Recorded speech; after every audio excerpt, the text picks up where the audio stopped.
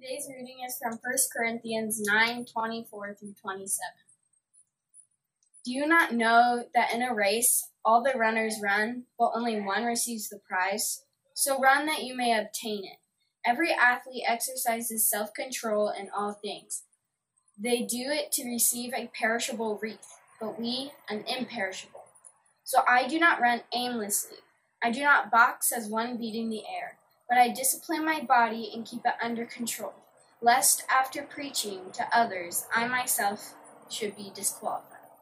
This is the word of the Lord.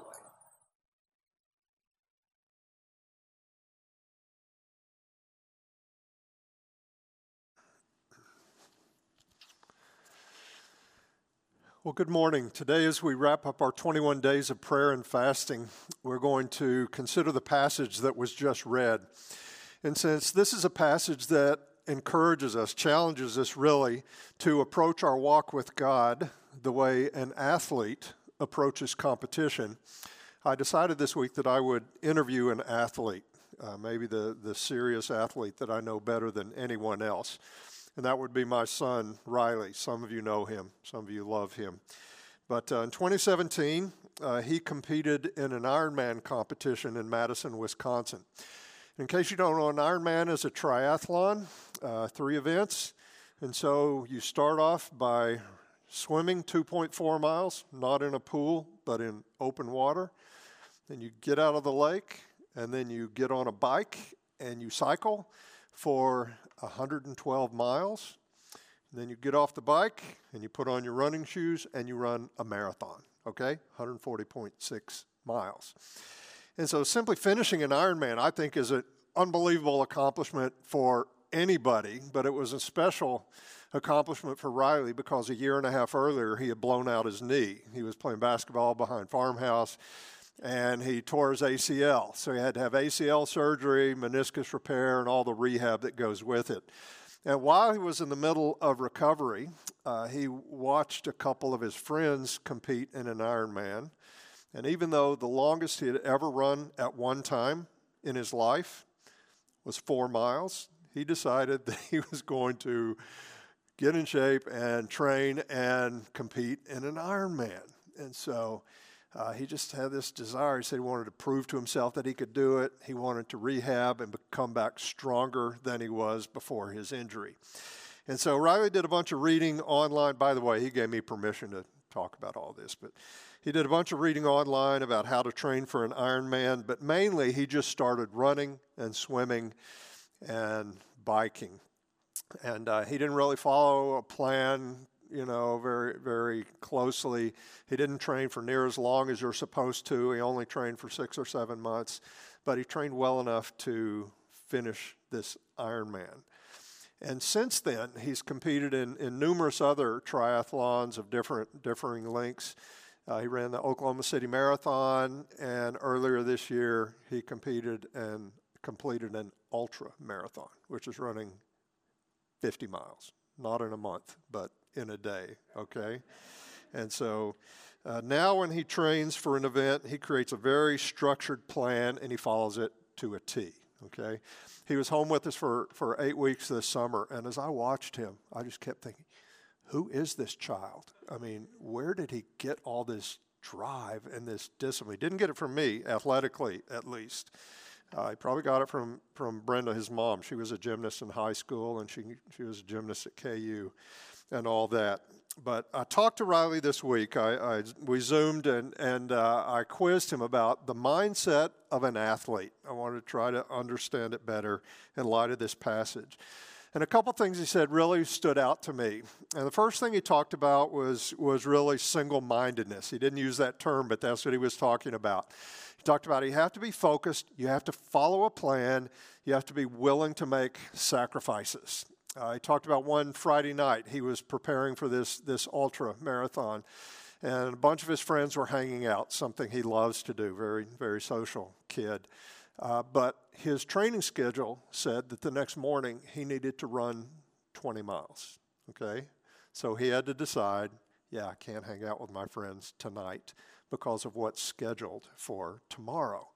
And so that's the mindset of an athlete. It's not always deciding between good and bad. It's deciding between what's good and what's strategic. And in our walks with God, we're going to have to do the same thing. Sometimes we have to choose between good and evil, but many times we have to choose between something that's good to invest our time in, our energy in, and what's strategic for our walks with God. We can't do everything. We're not anything, so we have to make those choices. We have to be single-minded. The other thing that stood out to me is that Riley said, you have to know your why. You have to be very clear on why you are competing, or else it's just too easy to compromise, give up, take shortcuts. And so some people compete because they want to find out what they're made of. Some people compete because they want to represent their school or their country well. Some people compete in honor of someone that they love. But knowing your why is motivation when the training gets tough. And the same thing is true in the Christian life. Paul is very clear about his why. We sang it in this song. We've been bought with a price. Paul said, you have been bought with a price. Therefore, glorify God with your body. He said the love of Christ controls us, the dominant influence in his life. He had been hunted down by God. He had been saved by God. He didn't deserve a single bit of it. He had been called. He'd been given this assignment. And that why kept him going his entire Christian life. And so what we see from 1 Corinthians 9, verses 24 through 27, is that we should approach our walk with God the way an athlete approaches competition. You and I will not have a strong, vibrant walk with God by accident, any more than an athlete by accident happens to become elite. Walking with God requires us to be intentional, disciplined. It will require sacrifices, tough choices, and we will need to know our why. We won't just do a bunch of Christian things because that's what the pastor said or that's what mom told me to do. No, we will understand what God is calling us to do. And by the way, if you don't really connect with athletic imagery, go look at 2 Timothy 2. He not only mentions an athlete, he also mentions a soldier in active duty. He also mentions a hardworking farmer. And so all these images are talking about the same basic idea. Every worthwhile endeavor requires discipline and intentionality. Notice the challenge in verse 24, 1 Corinthians 9. He says, "Do you not know that in a race all the runners run, but only one receives the prize? So run that you may obtain it." So he's making an obvious point here. In a race, in a competition, only one person crosses the finish line first. There's one winner. In a sense, everybody else loses the race. Paul says, notice the person who crosses the line first. Imitate that person. Run in that way. And he's obviously not implying that in the Christian life there's only one winner and everybody else is losers. He's saying, no, in the Christian life, you have to compete like a successful athlete. You have to compete. You have to have that mindset. Just as there are wise and foolish ways to run a race, there are wise and foolish ways to live the Christian life. In verse 25, he explains more specifically what he's thinking.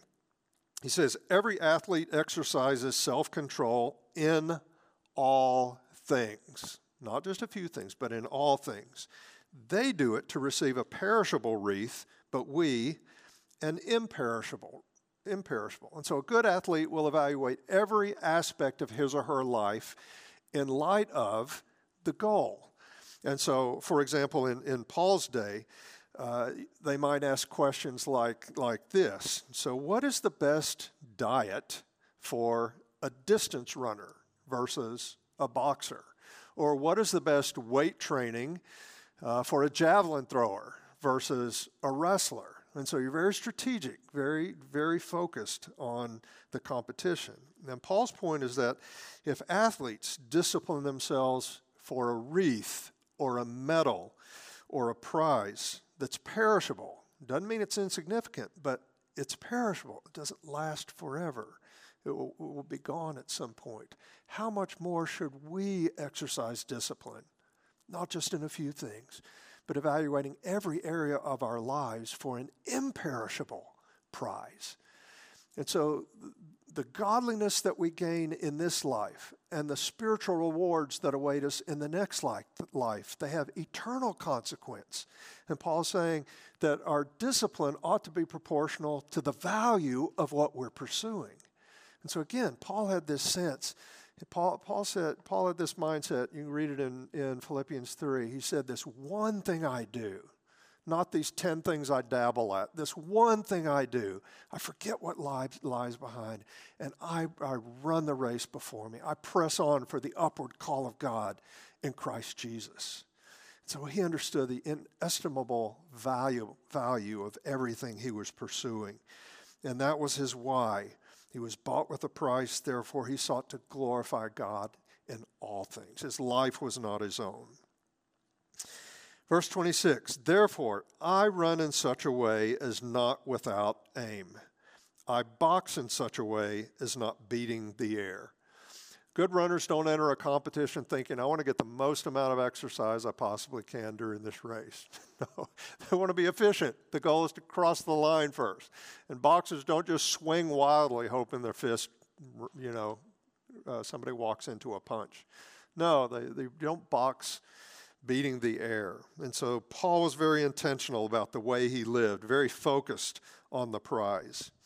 And verse 27 stops me in my tracks, honestly. And if you're wise, it will stop you in your tracks as well. Paul's perhaps the most zealous, spiritually mature person besides Jesus that ever walked the planet, and yet this is how he thought about himself. This is what his concern was for himself. He says, but I buffet my body and I make it my slave, lest possibly, after I have preached to others, I myself should be disqualified. The word buffet carries the idea of bruising someone or beating someone black and blue. And so Paul's speaking figuratively here. Didn't literally beat himself up. But the idea is that he didn't give himself a pass. He was stern with himself. He consciously trained and disciplined his body. Why? So that his body would be his slave. Paul wanted to be in a position where he told his body what to do. Body, this is what we're going to do next, versus his body telling him what to do. Instead of his body having this desire and saying, hey, I want this, go do this. And you say, okay. No, he wanted his body to be his slave.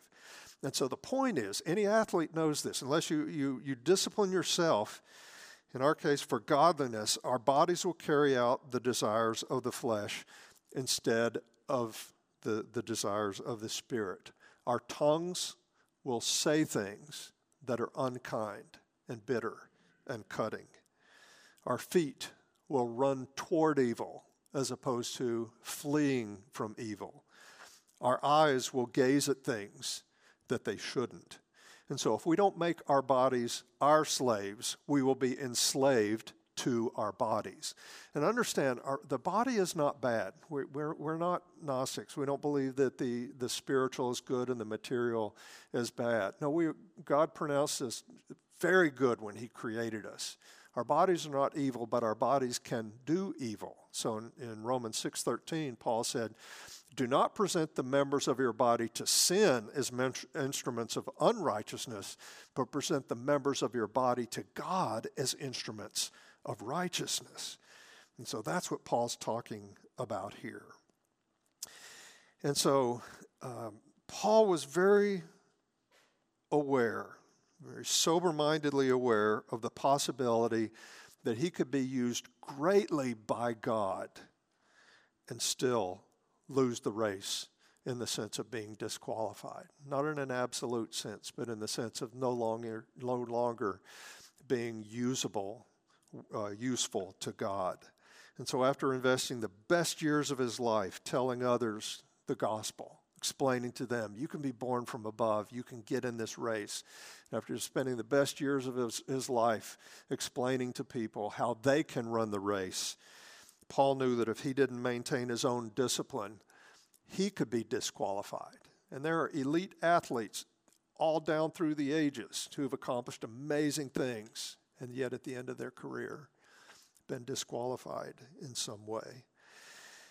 And so we aren't told what type of sins or what type of disqualifiers Paul had in mind here, but I think everything's on the table. I was talking with a friend about this week, and he said, yeah, Paul probably had real concerns about the lusts of the flesh.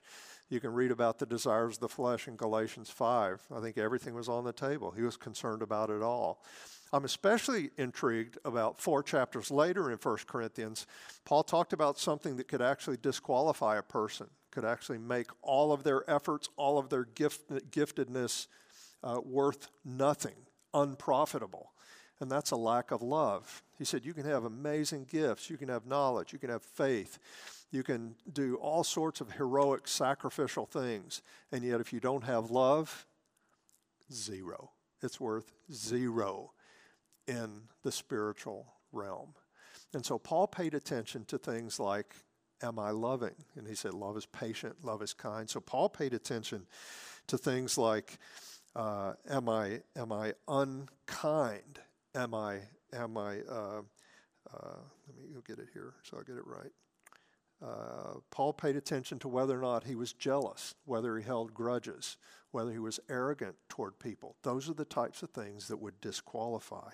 So if you don't love, you're spiritually ineffective. And so if someone like Paul approached his walk with God like an athlete approaches competition, somebody like Paul, how much more should I, how much more should all of us have this mindset in our walk with God?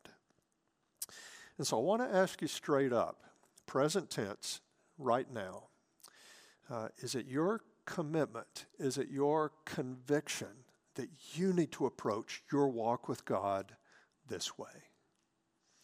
Present tense, are you running to win?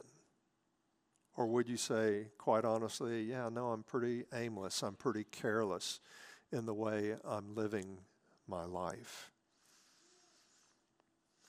The feedback we've gotten from quite a few of you about this 21 days of prayer and fasting is that you found it spiritually beneficial because it's helped you approach your walk with God in a disciplined, intentional way.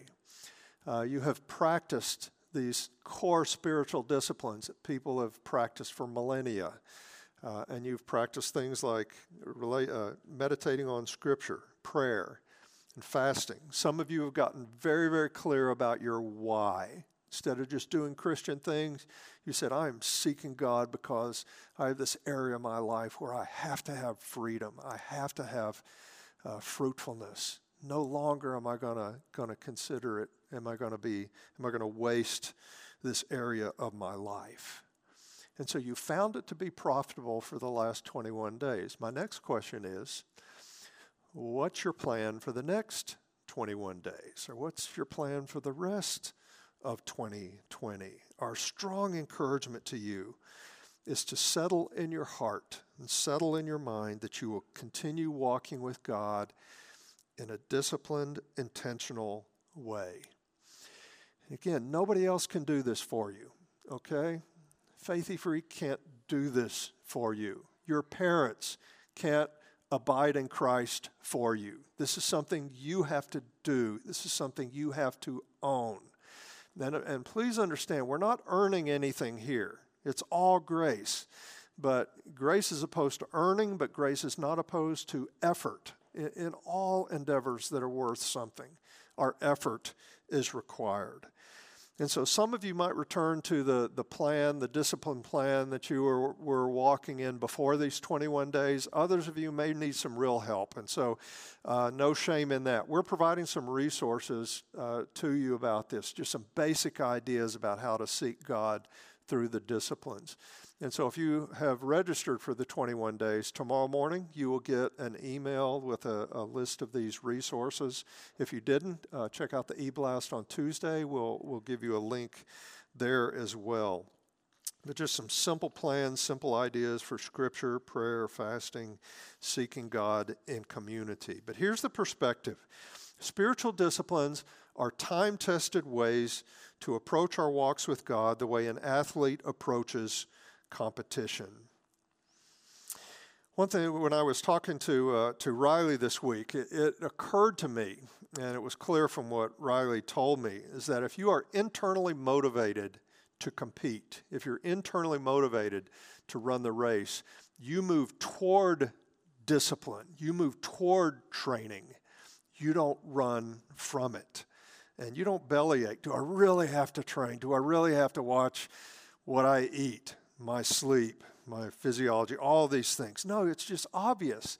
If your goal is worth it, well, of course you're going to move toward discipline and training. And in a similar way, if we really want to be disciples of Jesus who experience freedom and fruitfulness, we will just naturally move toward spiritual disciplines and toward training.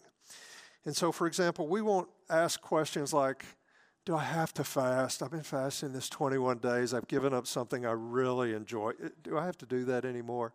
No, you won't ask that question. You'll ask questions like, does fasting from something permissible for a period of time, does it help me humble my heart before God? Does it help remind me that I am desperate for God to do something that I could never pull off on my own?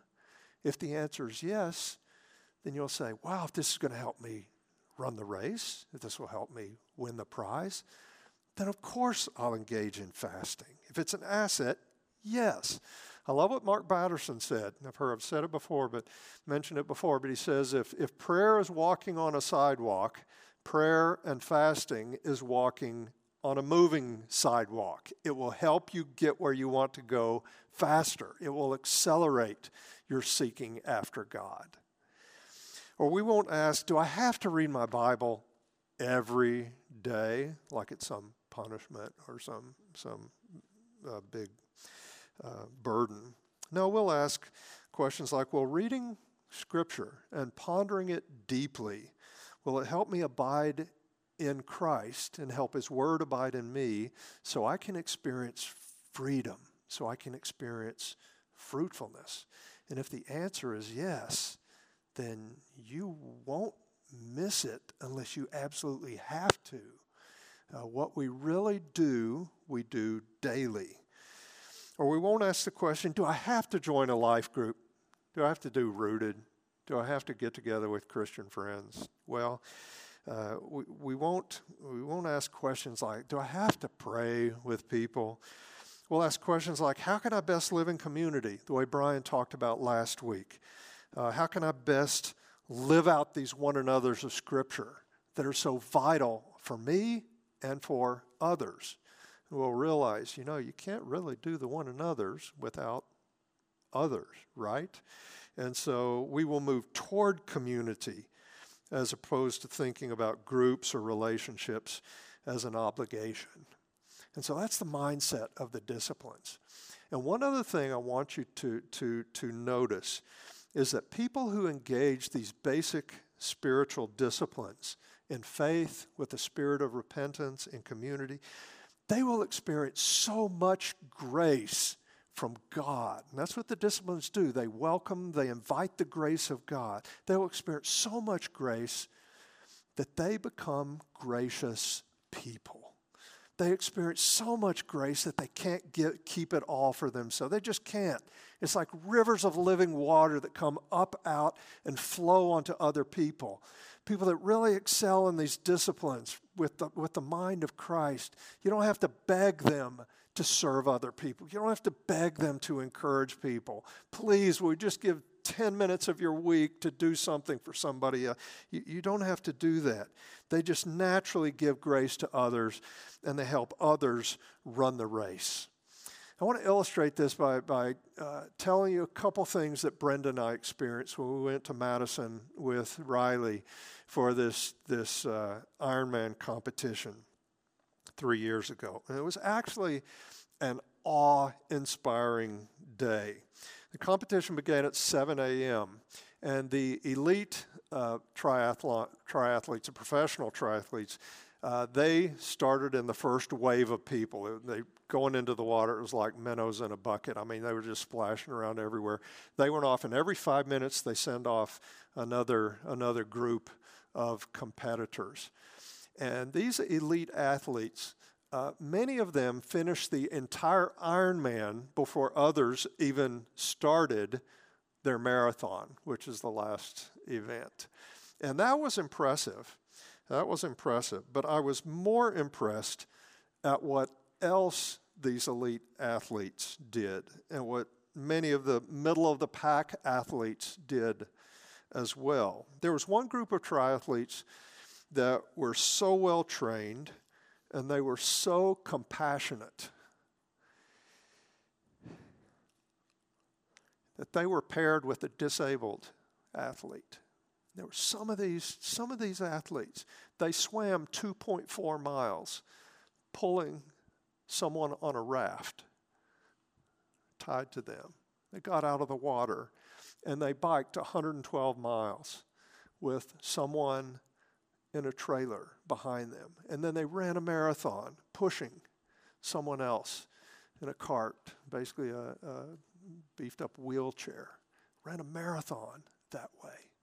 One of the reasons that you and I need to approach the Christian life the way an athlete approaches competition is that there are times when you'll need to carry someone else. There will be people in your life, you can probably think of them right now, they need to hang on to your faith. You need to carry them through a dark time in their life. The other group that impressed me were those who had crossed the finish line early afternoon, mid-afternoon. Again, it started at 7 a.m. They finished after 7, 8, 9, 10 hours, but they stayed or they came back late at night to cheer on those who are trying to beat the cutoff time, which was midnight.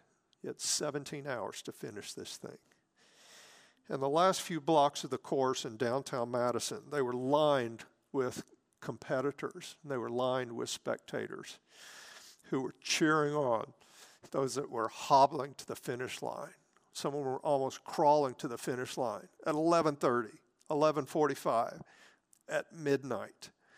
And those athletes that stayed and cheered on those that could barely make it, they knew better than anybody else the cost of running the race. They knew the price that they were paying. Their encouragement was more valuable than anybody else. One of the reasons that you and I need to approach the Christian life like a successful athlete approaches competition is that there are people in your life who need to know that it is worth it not to give up. It is worth it not to drop out of the race and just quit altogether. You will be able to give them that encouragement. You will be a powerful force, spiritual force in their life like nobody else if you run the race well. Heavenly Father, this is what we desire. God, we know that we can't earn a single thing. We believe Jesus Christ came into this world to save sinners, and we are Exhibit A. We are that. We are sinners saved by grace. But God, we recognize that our effort is required. God, give us the desire to run this race well. Give us the desire to discipline ourselves and to train, to have this mindset we've been talking about today. God, may it never be a burden. May it never seem as an imposition to our otherwise busy, important lives. God, may we be single-minded. May we make sacrifices, joyfully sacrifice, because you, God, are worth it. Jesus is worthy. The Spirit within us, we don't want to quench. We won't want to frustrate. We don't want to grieve that Spirit. And so, God, give us the grace we need to run well and teach us much along the way. We pray that those who are struggling, those who are considering giving up, might find renewed courage, renewed hope through us. In Jesus' name, amen.